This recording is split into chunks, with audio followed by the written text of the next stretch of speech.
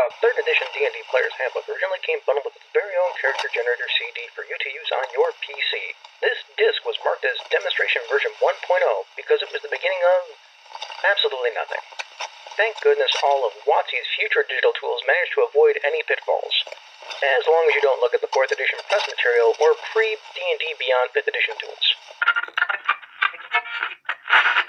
And now we present to you THACO with Advantage. Welcome to THACO with Advantage. We're two friends that have been playing D&D a long time. While we both love lots of our other RPGs, D&D is like pizza. If you don't have it at least once a week, can you really say you like pizza? Hey folks, Ange here. I've been playing D&D and other RPGs since 1986, and I've been GMing since around the mid-2000s. I started writing for Gnome Stew in 2014. Around 2017, they let me start running the blog's podcast, the Gnomecast, and in 2021, they made me head gnome in charge of the whole thing. And I'm Jared. I am the review gnome at Gnome Stew. I've been gaming since roughly 1985. In addition to writing reviews at Gnome Stew, I've got my own site, whatdoiknowjr.com, where I write additional reviews and opinion pieces on a variety of RPGs. After we look at the games we're running in the campaign journal, we'll be jumping into our Dungeon Master's Workshop, where we'll be taking a look at using virtual tabletops. Then we'll have some recommendations of D&D related content for you to check out in our downtime research segment. Let me just finish up this campaign journal. As I mentioned in last episode's campaign journal, this session for my Depths of Zendrick campaign was in person.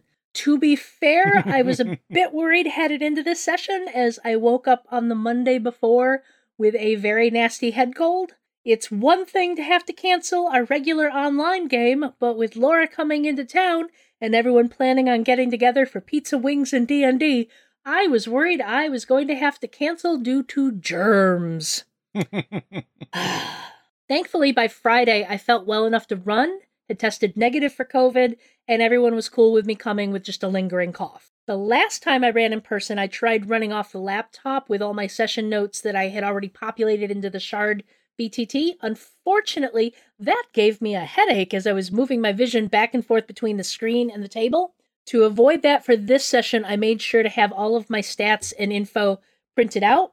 But hilariously, I somehow forgot the front page of my notes between home and gaming. For the most part, this wasn't a huge deal because all of the encounter information was on the later pages, but on that front page, I had information about NPCs that were referencing some plot points that I was going to be giving the players.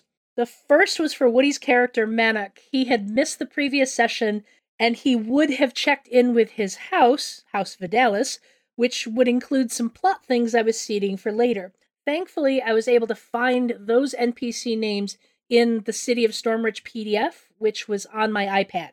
The second were some names I needed for a plot hook for this current wave of exploration. Orson, their expedition boss, sent each team out in a different direction with instructions to find a good settlement location for the refugees to start their farm commune. He was also going to ask each team to check in on something for him, and he asked our intrepid heroes to check in on the Stonefist mine. These names were something I made up, so there was no finding them anywhere else in some other PDF that happened to be on my iPad. Luckily, I had a couple of the names in Shard in encounters that I had set up in there. I knew we wouldn't be getting to those encounters, but I wanted the names so I could be like, hey, could you people go check in on these folks? Their names are such and such. And it really breaks immersion when you can't actually give them the name. It's like, that's not important. You'll remember it when you get there. Please find insert name later. Yeah. But I was able to get the name of the two brothers they're going to go find, and okay. It like I said, it's not a huge issue, but it makes me feel better as a GM to stay consistent with my names. So off into the wilds my players went. We had established some exploration rules, which required that they take on different roles during the exploration part of the day, and again with the camping part of the evening. They all seemed to appreciate this. First day found them coming across a farmstead that was being attacked by ogres. All of the residents were holed up in a sturdy stone windmill, but the ogres were being particularly insistent. This ended up being a fun fight that wasn't too hard. Ogres are actually easy to hit. Their big danger is when they hit you back because they hit back hard. The PCs made good use of fairy fire to give advantage on attacks, and I had fun with one of the ogres getting distracted by how pretty he was because he was glowing purple.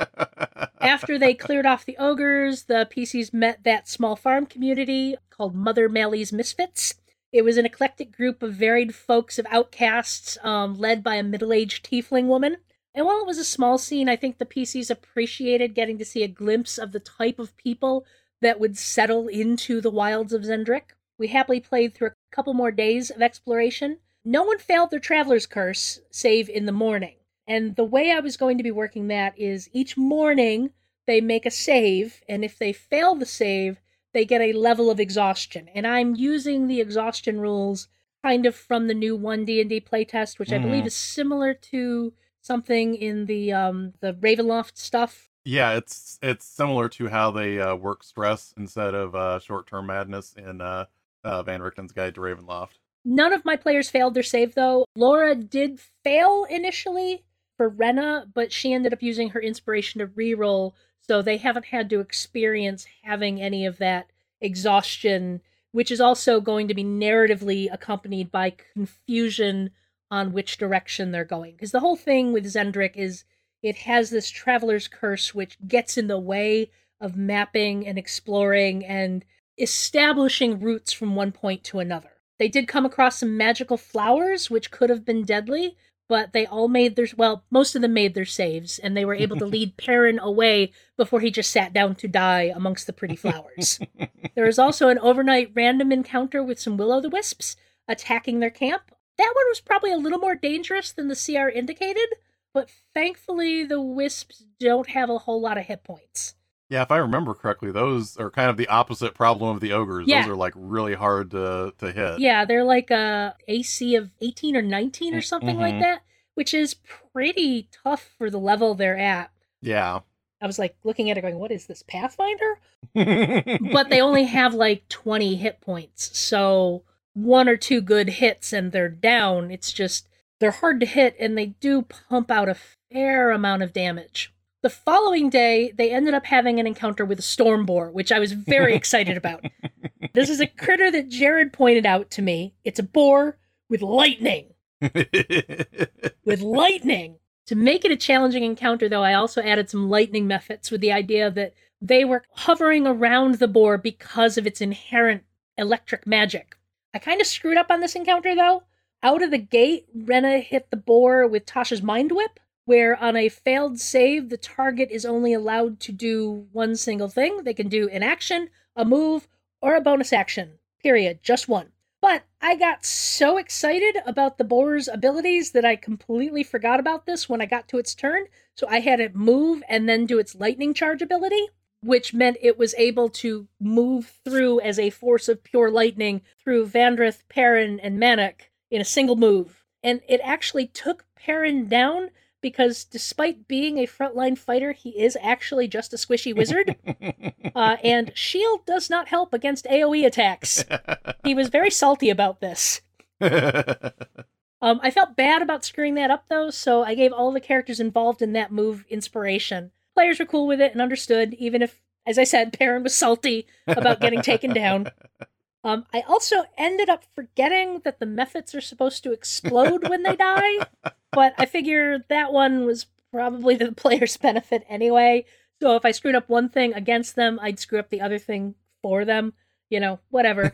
It was ended up being is what I hoped for with an exploration counter, because one of the issues with random encounters is that they're usually pretty easy for a group to handle because they don't have to worry about saving their resources. They can just unload on the encounter and then take a rest and be fine for moving on.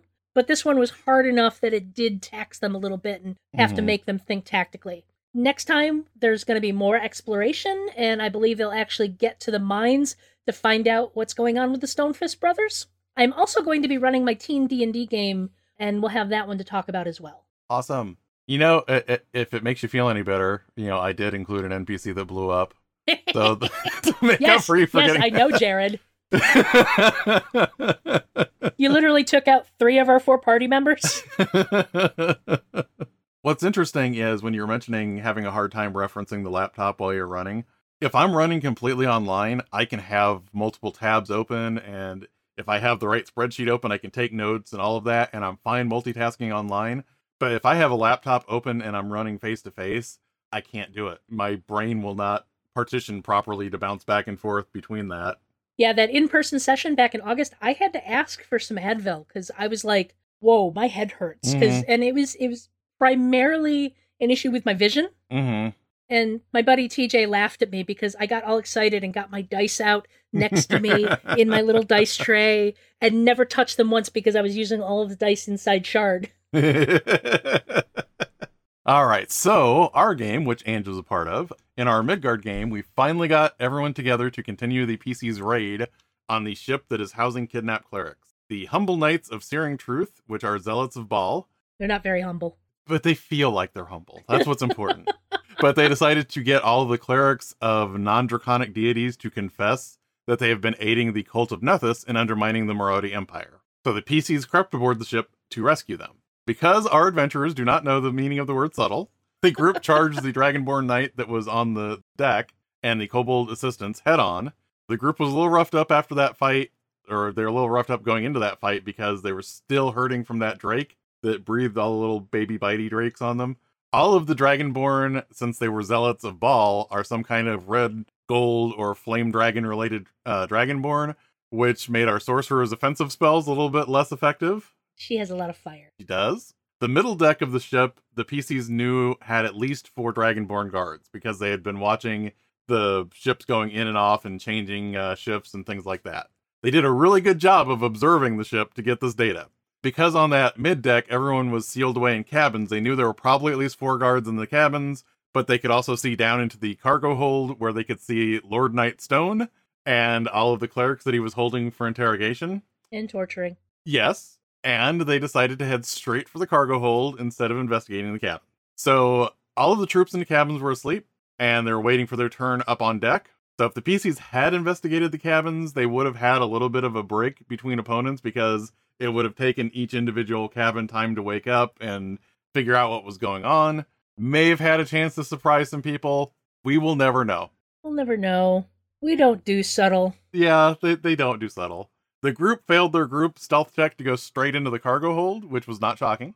It did wake up everyone, but they didn't all come rushing out all at once because they were asleep. I had them filter in at the end of each individual turn of combat once they were in the cargo hold. Became the Cuisinart of death. Yes. Because I built the top deck encounter to be moderately difficult, and the individual cabins were meant to be moderately difficult, I didn't think they were going to be too hard, but I should have realized that this group likes to chain encounters together.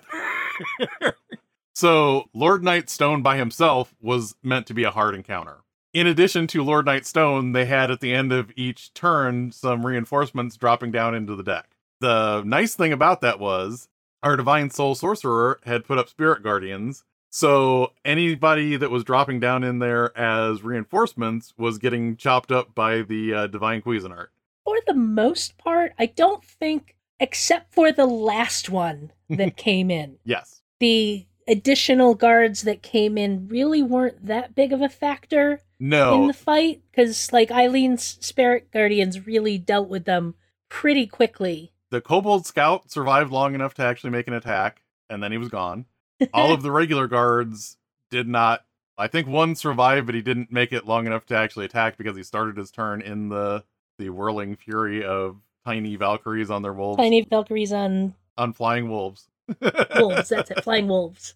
But yeah, it was the final knight that dropped down there had enough hit points that he actually waded through there and made a few attacks. Now, the funny thing about this was there are stats for Edgets, which are the actual trained soldiers of the Marodi Empire, and there are Edget novices, which are basically lower CR squires.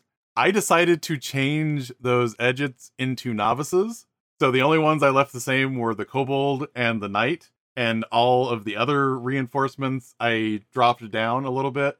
And it didn't change a lot of how much damage they could output, but it changed a lot of how much damage they could take, which meant they were a lot more susceptible to getting taken out directly by the Spirit Guardians. Mainly, I don't necessarily want to not have consequences for people taking less than optimal paths to their goal, but I also don't just want to murder everybody. Marin is not subtle. Yes. Marin is never going to be subtle.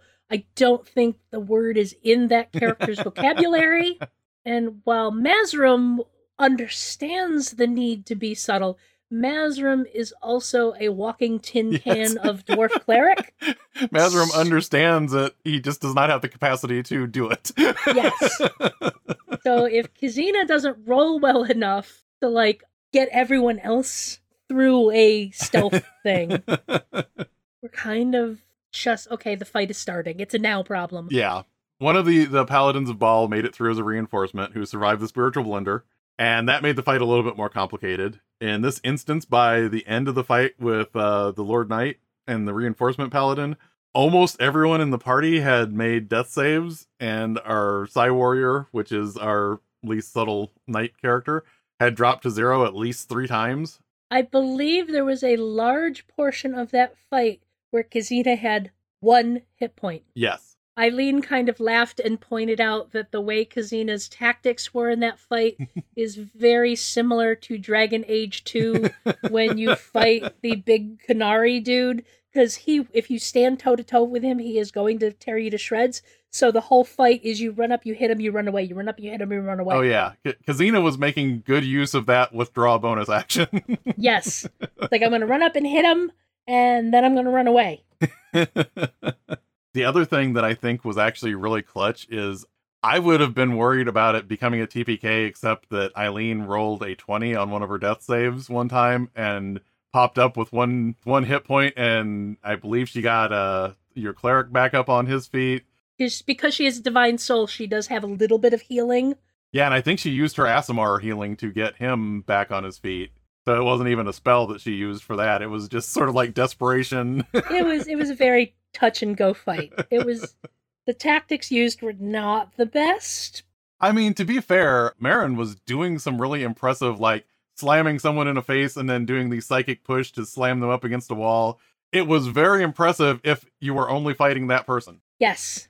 It was very much a one-on-one fight, but also it wasn't a one-on-one fight. What was interesting is, after the fight, they realized all of the clerics that had been kidnapped have chains on them with a special lock, and each of the locks has a symbol for one of the cards from the Arcana of the Deck of Many Things. Our Psy Warrior Dragonborn has a +9 to Arcana, and failed. Meaning it's like, oh, look, there are pretty symbols on these things. And I think I even gave him my inspiration to reroll, and he still failed. Yes, you granted him inspiration, and he still blew that Arcana check. And, like, Kazina's just standing there looking at it going, I don't want to deal with puzzles. I don't know what to do with this. I don't want to blow their heads off trying to free them. I did roll for the clerics that were prisoners, and one of the clerics managed to explain to them that it was all the symbols from the Deck of Many Things and the names of all the different symbols. However, because it was getting late, and we were all tired, and our brains were kind of scattered at this point in time, rather than risk sleepy engagement with potentially dangerous puzzles, we called it a night there. I don't like puzzles. Well, I try and make puzzles things that make more sense in-game than necessarily things that are going to challenge you as a player. So I'm hoping that we'll be able to drop enough hints to kind of figure out what these are. It's not like a super deep puzzle, but it is something where if you don't at least know what the symbols are and what they're called in the Deck of Many Things, it's going to be a problem. Yeah, it was more I was thinking about it afterwards, and I realized that anytime I am playing a video game RPG that I come across a puzzle, I'll poke at it a little bit, and then I go look up the walkthrough. There should be a divination spell in 5e that's just called walkthrough. Walkthrough. It's called the Dear GM, please give me a big clue. Welcome to the Dungeon Master's Workshop. Moving on into our Dungeon Master's Workshop, we're going to talk about virtual tabletops. So, Jared, what is your history with virtual tabletops? So, way back when it first came out, I looked at Fantasy Grounds. At the time, the prevailing game for me was Pathfinder, so I was kind of looking at it for using it for Pathfinder. Part of that was because I was kind of interested in being able to cultivate a game that wasn't at the local game store, so I could maybe invite some people that I knew specifically to play on this platform. But the more I looked at it, importing maps and tokens and getting everything to work felt really intimidating. Now, keep in mind, this is Fantasy Grounds of This is probably within like a year or two of when it first started. So it's actually a pretty old VTT. It's been out there for a while. I have opinions about Fantasy Grounds and its engineers. I still have opinions about it, yes. Back then it was even more kind of like I could figure out how to roll dice. UX? What's that? Yeah. It's gotten better, but it's still, there's some very obtuse controls in Fantasy Grounds. There are some things that work better now, but they're built on top of the framework that existed back then. They didn't really change so much as just add some stuff to it. It's definitely a powerful VTT, but it works best for those who have the technical understanding to navigate through things. From time to time, in between then, I have been a player in either Fantasy Grounds games or Roll20, so I got comfortable as a player on those platforms, but I was really worried with all the bells and whistles available, I would get lost in those options and never manage to focus on prepping what I needed to prep, because I tend to get lost in minutia sometimes. It didn't help that at that point in time, I also ran into some people online talking about how it just wasn't worth playing with GMs that didn't know how to take advantage of the platform, because if they can't they can't use all of these neat bells and whistles to make the maps do certain things or to automate these things, that why are you even playing online? We'll get to that. That's like saying it's not worth playing a game at a con unless the GM has terrain. I know. For your, But, when I'm already kind of intimidated, that kind of talk didn't help. So I decided I didn't want to engage with VTTs because they were just too much. Then there was this thing that you may have heard of where no one was meeting face to face. And I was not going to wait out an entire pandemic with no gaming. So I decided I needed to figure out some kind of online option. And at this point, I found Owlbear Rodeo, which is the VTT that I kind of wanted for years, because basically you import maps. There are already predetermined tokens for different monster types, and there's even some utilitarian maps built into the platform. There's a simple drawing tool and a built-in die roller, and I used that to finish up my Tales of the Old Margrave game that I started face-to-face at the game store. Because it was the most common platform, though, and I had a lot of, it had a lot of character sheets for different types of games that I kind of wanted to be able to play online, I decided to sit down and force myself to learn Roll20, mainly because I've been a player on Roll20 more than just about anything else, so I already felt a little bit of comfort there. And I got a better idea of what I wanted to do when I was prepping for games, and I also got to see how other GMs were using the platform, and that eventually made me a little bit more comfortable. So, Andrew, what's your history with VTTs? So oddly enough, in the very early 2000s, I played a D&D campaign with some EverQuest friends online.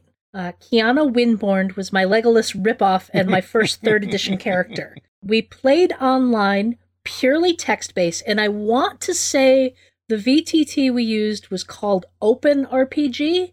I may be wrong, it was a long time ago, and the GM and I are still friends on Facebook, and we were talking about it, and we think that was the name of it, but we're not sure. It was very rudimentary towards the stuff that we have now, and like I said, it was purely text-based. There was no video, there was no voice. Yeah, I think I kind of vaguely remember that one now that you mention it. At some point around 2014, I had a group of folks I played with at Every Origins. We decided we wanted to play between conventions, so we started an online game in Roll20. Around that same time, and it may have even been before this, I'm fuzzy on which happened first, I was invited into a Tyranny of Dragons campaign run by my friend Jen, who I have known since the late 90s, but we had never met in person at that point. We were purely online friends. Both of those things were in Roll20. Up until 2020, most of my VTT experience was purely with Roll20. It had video and voice, if a bit glitchy, and it had all the tools we needed to play a game virtually with friends online. While it was not my primary source of gaming, it did open up opportunities to play online with folks I couldn't otherwise play with. And then, as Jared mentioned, March of 2020 came around, and everything had to go online. That ended up expanding my awareness and understanding of VTTs. Basically, it was my lifesaver of being able to continue playing role-playing games online, because if I hadn't had that during that first part, for basically the rest of 2020, I don't know what I would have done. there's a lot of options out there, and there are plenty that I don't have any experience with, and there's a bunch that I have a lot of experience with, and we'll get into this, but one of the things to understand about VTTs is something that my friend Doc Palindrome recently said during a conversation about my frustration with a certain aspect of Roll20. Every VTT does 1 to 4 things exceedingly well, and 1 to 4 things exceedingly bad. I hate and need them all. So, Jared, what are some VTTs that you are familiar with? I mean, obviously Roll20 and Owlbear Rodeo, but tell us more about your experience with those and others. So yeah, I've spent the most time with Roll20 at this point, and Owlbear Rodeo is a close second. I'm still at that point where I am comfortable with Fantasy Grounds as a player, but I am not happy enough with it to want to run games with it. I've played around with this, but I've not had the opportunity to actually run a game with it, but I really like Shard Tabletop. Shard is built to just be a D&D focused virtual tabletop, and Anne has more experience with it, so I will leave that to her. But I really like it. I wish that I had discovered it before I had invested a whole lot into Roll20. Yeah. But the other problem with that is that Roll20 still has the official implementations from Wizards of the Coast as of this podcast, which means that Shard is only going to get you like third-party D&D material without some work on the back end. Yep. So similar to Jared, I've spent most of my time in Roll20. It's been the home to a few different D&D campaigns I've played, as well as a bunch of other games. And as we always say in the beginning of the show, as much as we love D&D, we also love other games. And one of the props I will give Roll20 is that it has a lot of support for other game systems. Yeah. There's a lot of character sheets built into it, which is pretty much the core of what you need to make work. I have run Savage Worlds campaigns on Roll20. I have run Tales from the Loop. I have run Monster of the Week. I have run Uncharted Worlds. I've run Night's Black Agents. When it came to running my D&D campaign, though, because I had played in D&D campaigns, I knew I did not want to run my D&D campaign in Roll20, in part because I did not want to make the financial investment to buy all of the official material available. I feel that. Yeah. Well, when my group originally was looking at setting up my friend Tristan's Silua campaign in Roll20, the group kind of chipped in together to give Tristan the money to buy all of the material. So we will continue to play that campaign in Roll20, but I knew because we'd already done it for one GM, I wasn't going to ask the group to do it for me. And I found out that I could do what I needed to do in Shard for that. Beyond that, I have played campaigns in Fantasy Grounds, which again, I will play in as a player. I'm not going to invest in it to use it as a GM. It is very much one of those things it is a very powerful tool, but it is also something designed by engineers without anyone guiding them on how to make it user-friendly. Reminds me of Office Space, where, you need the person that can explain engineer to the customers. Yeah, my example of this from Fantasy Grounds is when you click on the button to change your token, it opens a browser window. It's not a window for you to click on a file and then hit OK, and that is the file you've selected. No, it just opens a browser window. And I was like, what is this? What does it want me to do? I don't understand. And basically, you are supposed to put your file into that folder and then hit a different button that then allows you to select that picture. And I'm like, why? Why is this? This doesn't make any sense. I think the thing that kind of bumped me to Roll20 over Fantasy Grounds was when I was playing in Waterdeep Dragon Heist game. My friend trying to give us stuff in our inventory. Now, I will say, for a GM who understands it and knows how to navigate it, it is incredibly powerful. My buddy TJ used this for our Eberron campaign he ran for a bit in 2020. It works really well if you know all the ins and outs. Like, I can do my character's attack, and if I have the target selected, it just automatically does the damage to that target. It takes a lot of the accounting out of the work of the GM. Yeah, I do really like that aspect of it. It's neat. I kind of wish you could automatically apply damage in Roll20, but I don't necessarily want to jump through the other hoops involved in Fantasy Grounds. I also played a campaign in Astral. Astral was a very ambitious VTT that had a lot of beautiful visuals and bells and whistles, and the GMs that I know that set up their campaigns in Astral loved a lot of the tools it had to offer, but it did not have official support from D&D, so you couldn't actually get the official material in. You had to manually add anything in. It had other support for other games as well, but I never explored any of that. It had a really bad character sheet. For the most part, we would just program our character sheets so we could hit a button to roll our attacks and our skills, and that was it. Everything else was offline. And because of all of the fancy bells and whistles with their virtual lighting and fog of war and all of that, it was really expensive to maintain, and they could not afford to keep going. And so Astral shut down at the end of August 22.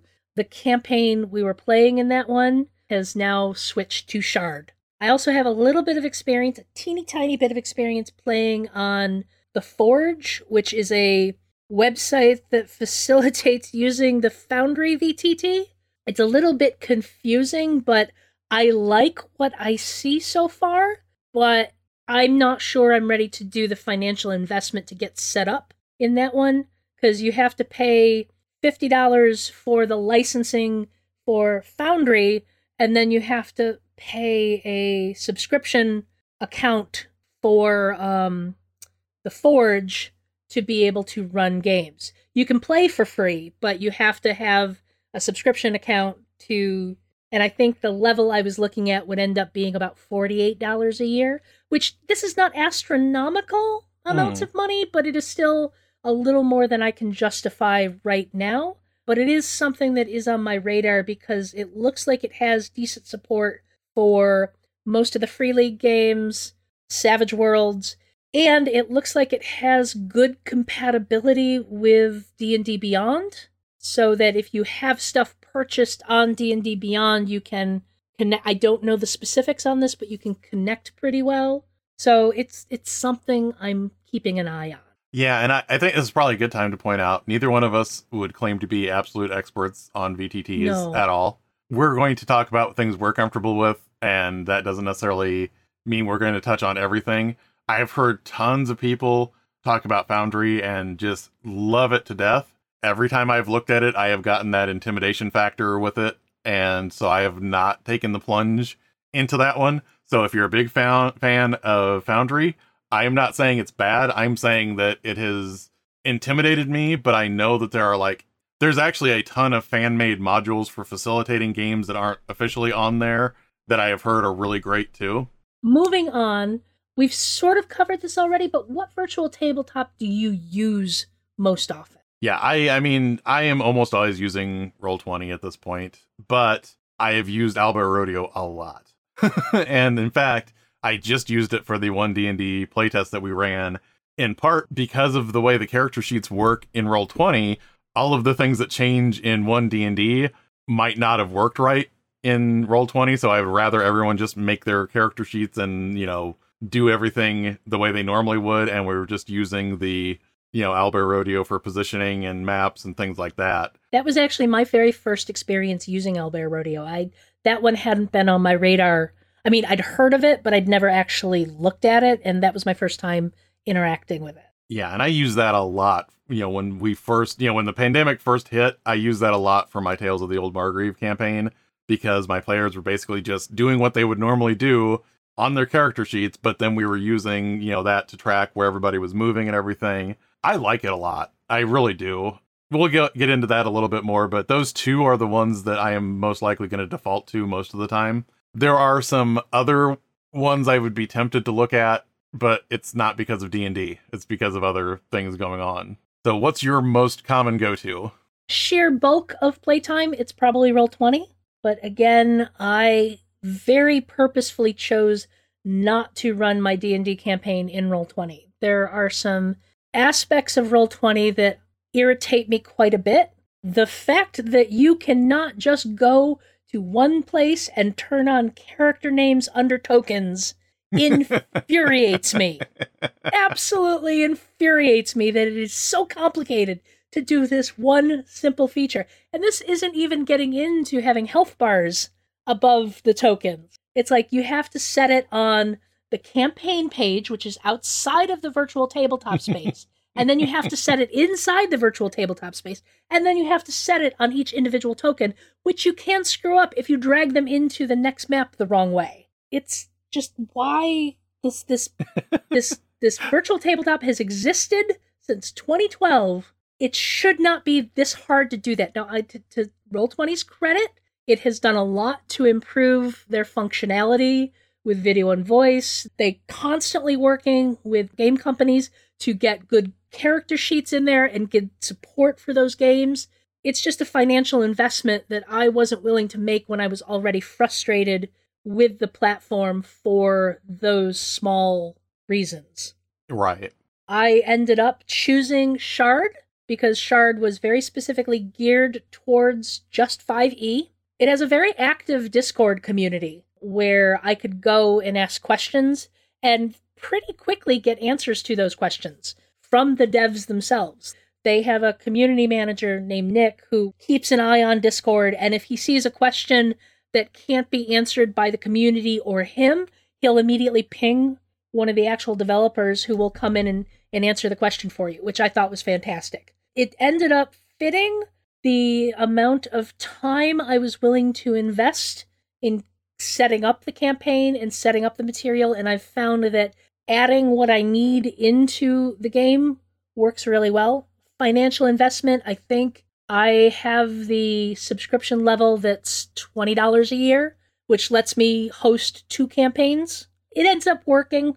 It does a fair job of importing information from D&D Beyond, so you can create a character on D&D Beyond, import it into Shard, and it'll import the class, the subclass, the species, the background, the spells, all the stuff you've had it in. So I spent probably a few, total time over the course of a month, a few days time, plugging in information into Shard so that I'd have all of the available subclasses, all of the available races, all of the available spells, all the stuff my players would need to create whatever characters they wanted for an Eberron campaign. I made sure were available. And then when it comes to setting up encounters, creating the monsters is super easy. They've got a really fun interface for finding art for tokens. Basically, it's got a Google search built in where you plug in Dwarven Commoner and it'll just find on Google art. Now, obviously, this is not art you have technical permission to use for any legal purposes or any reselling purposes, but for your personal campaign, it's been really good. There's a few little, it doesn't have anything fancy like virtual lighting. Most of the Fog of War stuff is very simple and basic. My players don't like that they don't have access to the initiative tracker, but each token on the map will have a number next to it, which indicates what order it is in the initiative, which tends to work enough. And I like the interface for the GM because I have a list of all the players and all of the NPCs and all of the monsters in the encounter, and that list shows me their AC, their hit points, their initiative number, and clicking on the name pops open the actual sheet. And, so I like the way Shard works. I was going to say I haven't played with it or run it, but I spent some time running some, pseudo encounters just to see how it ran. And I think, what you were saying, what it does do, it does intuitively, because it is only trying to figure out how to get it to work for one game. Yes. And there's been a few little things, like figuring out how to customize certain things. We had an initial problem where Tristan's paladin, Vandrith, is an Oath of Glory paladin, and his oath abilities weren't showing up properly. And I finally went to the Discord, and I'm like, hey, this subclass's stuff isn't working properly. And they were able to come back and be like, oh, yeah, a couple of months ago when that was getting imported, it wasn't importing properly. If you re-import it, it should. And sure enough, I re-imported it, and all of a sudden everything was fixed on his sheet. I also house ruled that everyone starts with 2 inspiration per session, just automatically. Like we can possibly re-earn it later, but everyone starts with 2 inspiration because I want them to use it. And I was able to figure out a way to actually put 2 inspiration dots on their sheet, so it's right there on the sheet. So it's got a lot of cool things. Actually, in our Undermountain campaign last night, Woody is playing our cleric, and he discovered that he could fiddle with his spells so that you could just click on the number that showed up for how much he healed you for, and you could apply it to your character as a heal. Just click on it, apply as heal. And I'm like, oh, that's actually pretty cool. The basics of running a game in Shard, very intuitive. And there's a lot of other stuff you could get into if you want to dive into the weeds, which leads us to our next question. Is there a reason to choose one VTT over another one? I would say that, unfortunately, kind of like what you had said way up front at the beginning of this discussion, no platform has everything I want in one place. There's no one perfect solution for me. If you want official D&D support and a wide range of D&D products, I think Roll20 and Fantasy Grounds are going to be your best options right now. I'm much more comfortable with Roll20, and I think the ubiquity of Roll20 also means that gamers are kind of either used to the interface or can find resources to explain the interface. I do think that anyone intimidated by VTTs or that doesn't want to fiddle with too many bells and whistles, I think they really should look at Owlbear Rodeo. If you're the type of person that has never done anything online and you really just want something to give you tactical positioning so you can see that map and everybody can see their tokens, I think Owlbear Rodeo is just absolutely great for that. And there's even a Chrome plugin now so that you can add an initiative tracker to the interface, and it works really well. I will say that I use Brave as my usual internet browser, which is a Chromium-based thing, but it's not Chrome.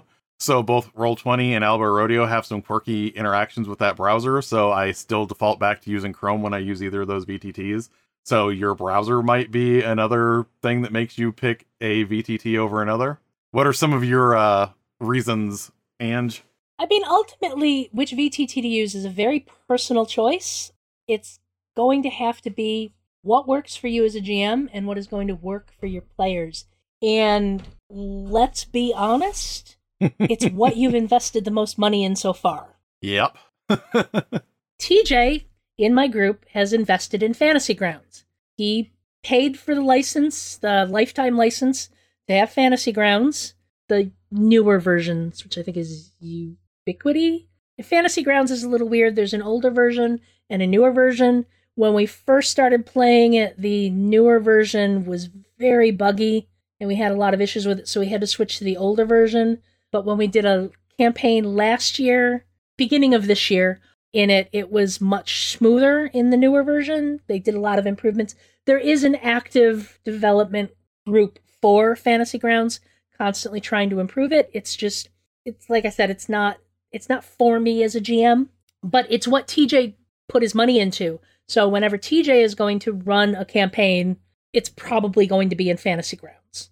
Whereas Tristan has the financial investment in Roll20, which means his D&D games are going to be in Roll20. Another friend chose to use Astral because it had very cool bells and whistles, but that obviously didn't last because they were a little overreaching with what they thought they could do.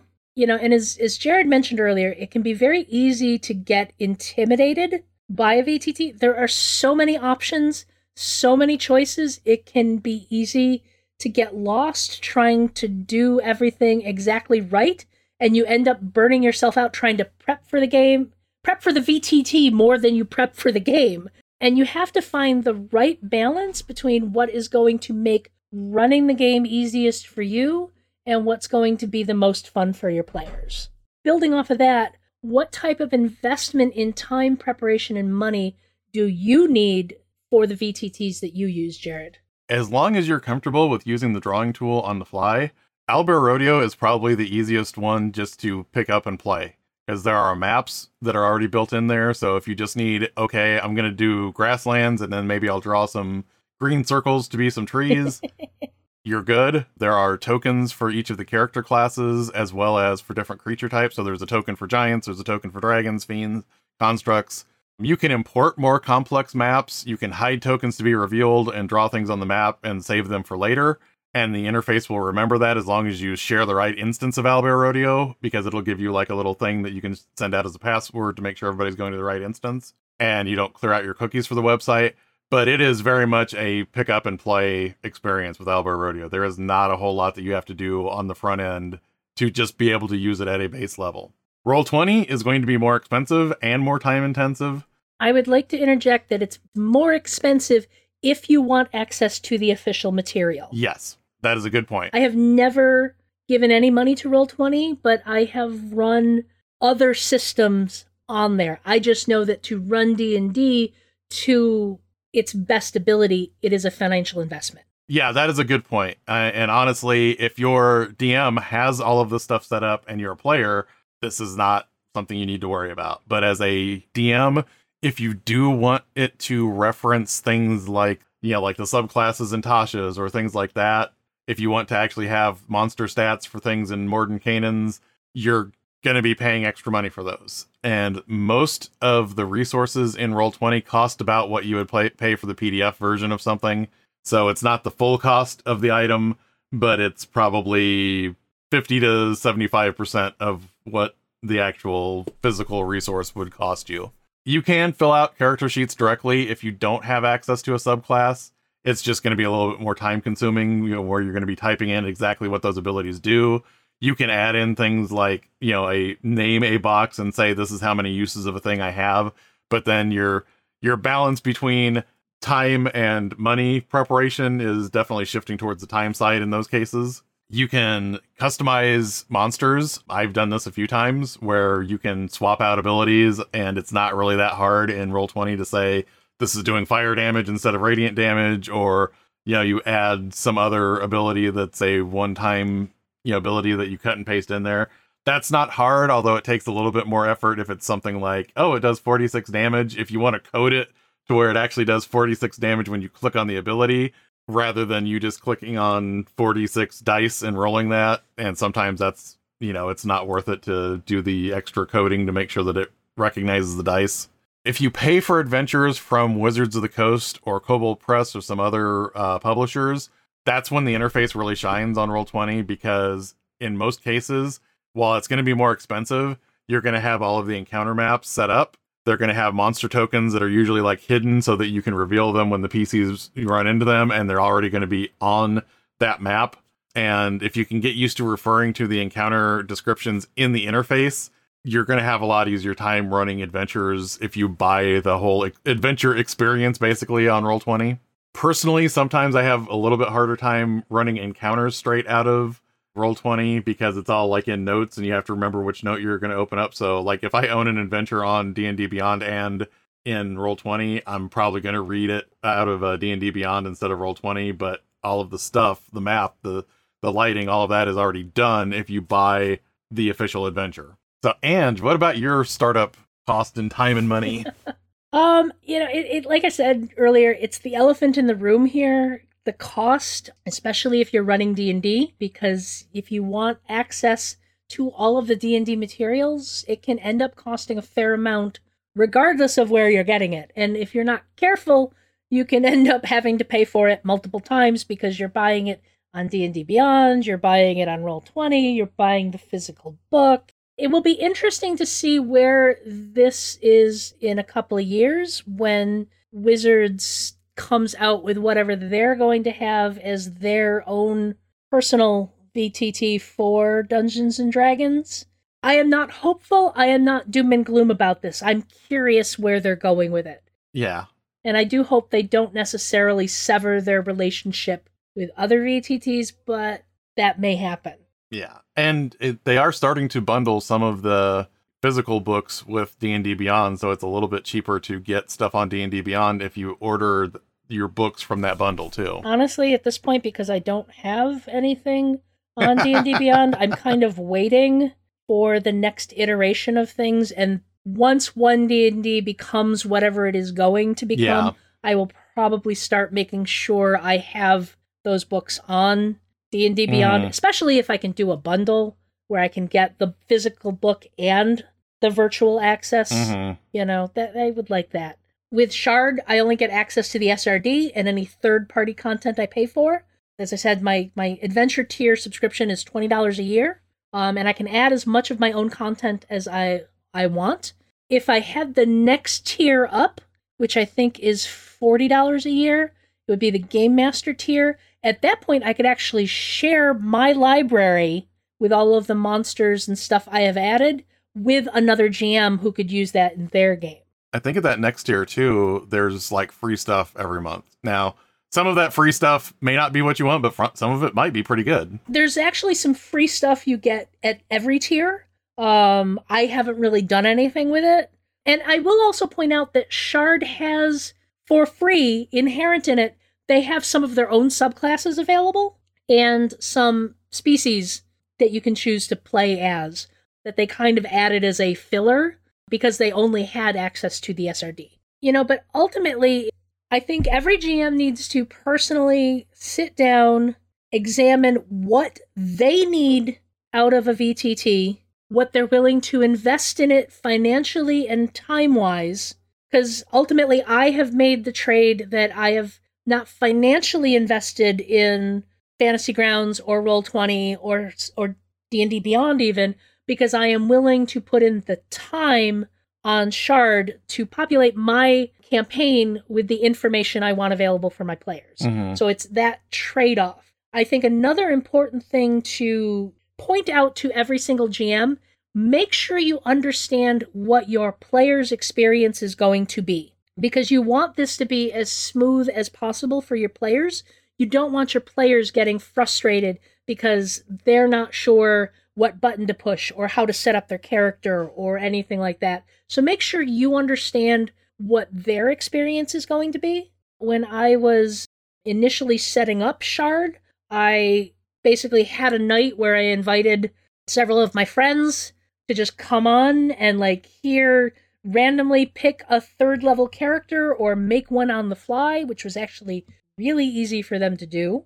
And then we ran through an encounter and they got to play with the buttons and let me know how they felt about the situation. Because at that point, I hadn't really experienced the player side of things. I think a little bit after that, Jared set up a campaign and I made a character in that and got to poke at some of the buttons and see a little bit more of it. And I'm like, okay. And now that I'm playing in my friend Scott's Undermountain campaign, I've seen more of how it functions for a player. But it is very important for you as a GM to understand what your player's experience is going to be, because you want to make it as smooth as possible for them. Yeah. So what are the drawbacks to playing via virtual tabletops?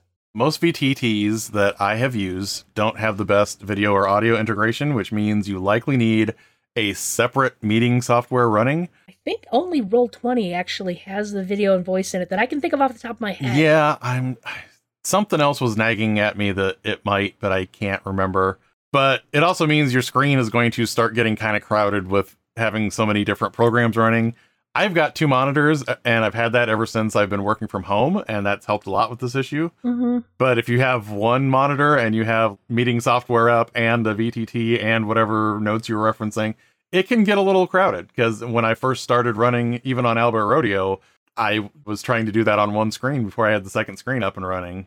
VTTs are susceptible to bad internet, and sometimes the servers at the VTT themselves are just not working as well as they could be. So if your internet is fading in and out, or the site itself is having problems, no gaming for you. VTTs can definitely be different levels of intimidating, so there's going to be a little bit of a learning curve to running games. Some things have slightly less of a learning curve, and some things have a lot less of a learning curve for players, but there's still going to be some kind of learning curve because it's not just directly playing the game.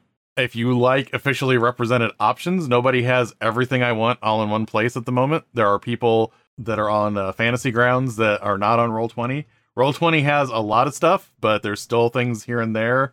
I would love to get the Seas of Adari material, but that is currently only on Fantasy Grounds. So someday, if that gets on Roll20, I'm going to be picking that up immediately. And that is probably only going to get more complicated as WotC rolls out their solution, because if they don't license the 2024 rules to any other VTTs, that means that you could have everything up to a point, but everything that's brand new will not be showing up anywhere else. I don't know. There's not a perfect one VTT to rule them all. Yeah, it's like the quote from my friend earlier. Everyone does 1 to 4 things great. Every single one of them does 1 to 4 things really bad. So back in March of 2020, when my in-person Saturday group made the switch to playing online, about an hour into us getting set up, my buddy's wife popped her head into the camera to see how we were doing, and she was like, "Wait, you're not playing yet?" And I was like, "No, because I fully planned for the first hour and a half to 2 hours of this very first session to be technical difficulties." We were using Zoom for video and voice. We were able to get everyone onto that without too much issue. I believe one person had some issue getting it connected and their camera was being fussy, and there will be technical difficulties when you first start. And that's just with the video and voice. And then in the actual VTT space, it's like you got to make sure everyone's connected, everyone has access to their character. You need to plan for and account for these technical difficulties. They do get easier as time goes by, provided the internet isn't being a jerk. I think we've had a couple of times where you've tried to run games and your internet said no. Yep. And it was just like, okay, we're calling it here because the internet doesn't want to let Jared play. Yep. You know, we keep mentioning that there's no VTT that's perfect, but the more VTTs you experience, the more you'll wish you could just mash them all together and take the pieces you want. But it will also give you a better understanding of what you as a GM will be most comfortable with. You have to figure out what is going to be best for you and what is going to be best for your players, and then stick with that. We'll figure it out. So what are the advantages to playing on virtual tabletops? I have some great friends that I have either met only by having conversations online or by meeting them at conventions, and I've had some friends that I have played with face-to-face that have moved away, and VTTs have allowed me to have regular games with them again. And that's honestly the best part of any of it. Yeah. I mean, to be completely honest, I play game! VTTs have been an integral part of my gaming experience since before the pandemic, because it allowed me to continue gaming with friends I otherwise would only see once or twice a year at conventions, or never because we only communicated online, like my friend Jen. We have met in person. I went down, hung out with her and her family. We actually played a face-to-face game, all before the pandemic, but still, you know, these are folks that my relationship with them is online. My relationship with my convention friends is we see each other a couple of times a year if we're lucky. Having that opportunity to still interact with them online is fantastic. And then, let's be fair, this saved my life during the pandemic. It has allowed me to play more games with more people. I have gotten more gaming in my life since the pandemic hit than I had before. And I had a lot of games before. Now I can be like, hey, you want to play a Monday night game on the Forge? Yeah, sure. What time? And like, I can work these games into my life without having to, you know, like plan an entire evening going out to the game store or to somebody else's house. And while I do not want to diminish the value of getting together for a face-to-face game, the flexibility that gaming online through VTTs allows, it's made things so much better for me as a gamer. I did not think I would enjoy playing online as much as I do, but I have really adapted to it. Yeah. It's like I still have some friends who are like, nah, I don't like playing online. I only play in person. I'm like, that's fine. That is absolutely your choice, your decision. I miss you. I wish I could show you how awesome it could be, but I also like to each their own. I've got some friends that literally they just don't have they don't have a new enough computer to be able to, doesn't have enough RAM to actually keep up with what's going on. And it's sad, but at the same time, I feel a lot more comfortable, especially in recent years, being able to game this way. So I think we can move on. No time for rest, you two. Get on with your downtime research. All right, so now we're going to step into our downtime research. Every episode, we're going to look for something related to D&D that we want to pass along to the listeners. It might be products, websites, videos, or podcasts, but it will always be something that we think will enhance your D&D experience. In celebration of 50 years of D&D, LEGO is holding a contest for creators to design a D&D-inspired LEGO set. The submission phase is over, but you can check out the many amazing creations that people have submitted before it moves to the next phase of the contest. There are some absolutely amazing things in there, some recreations of iconic covers, to astounding dioramas of encounters, or just your mom's basement where everyone used to play. From here, the submissions will move on into an expert review, after which the finalists will be available for public vote. It's not exactly clear how this is going to be handled. There will be at least one winning set that will be available for purchase when the contest is over.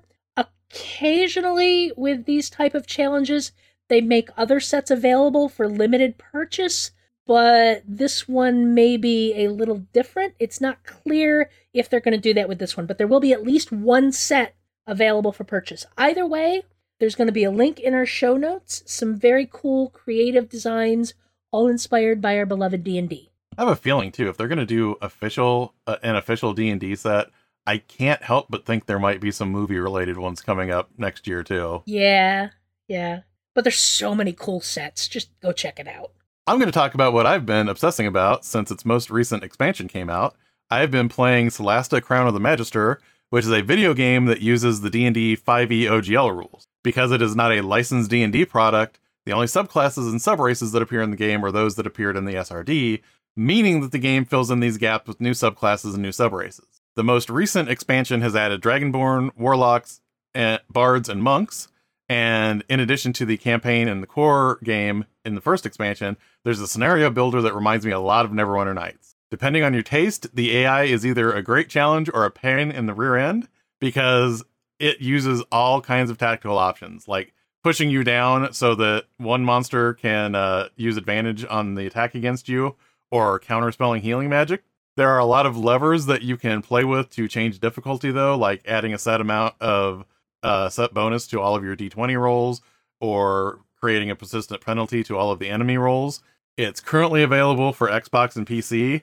I honestly think it's worth checking out. I ended up picking up Solasta instead of Baldur's Gate 3, just because I thought it would be kind of interesting to see how they implemented this without having the official license. I actually picked it up on Steam as well, but I'm in the middle of playing Pathfinder Wrath of the Righteous, and I'm determined to finish it before I start another game.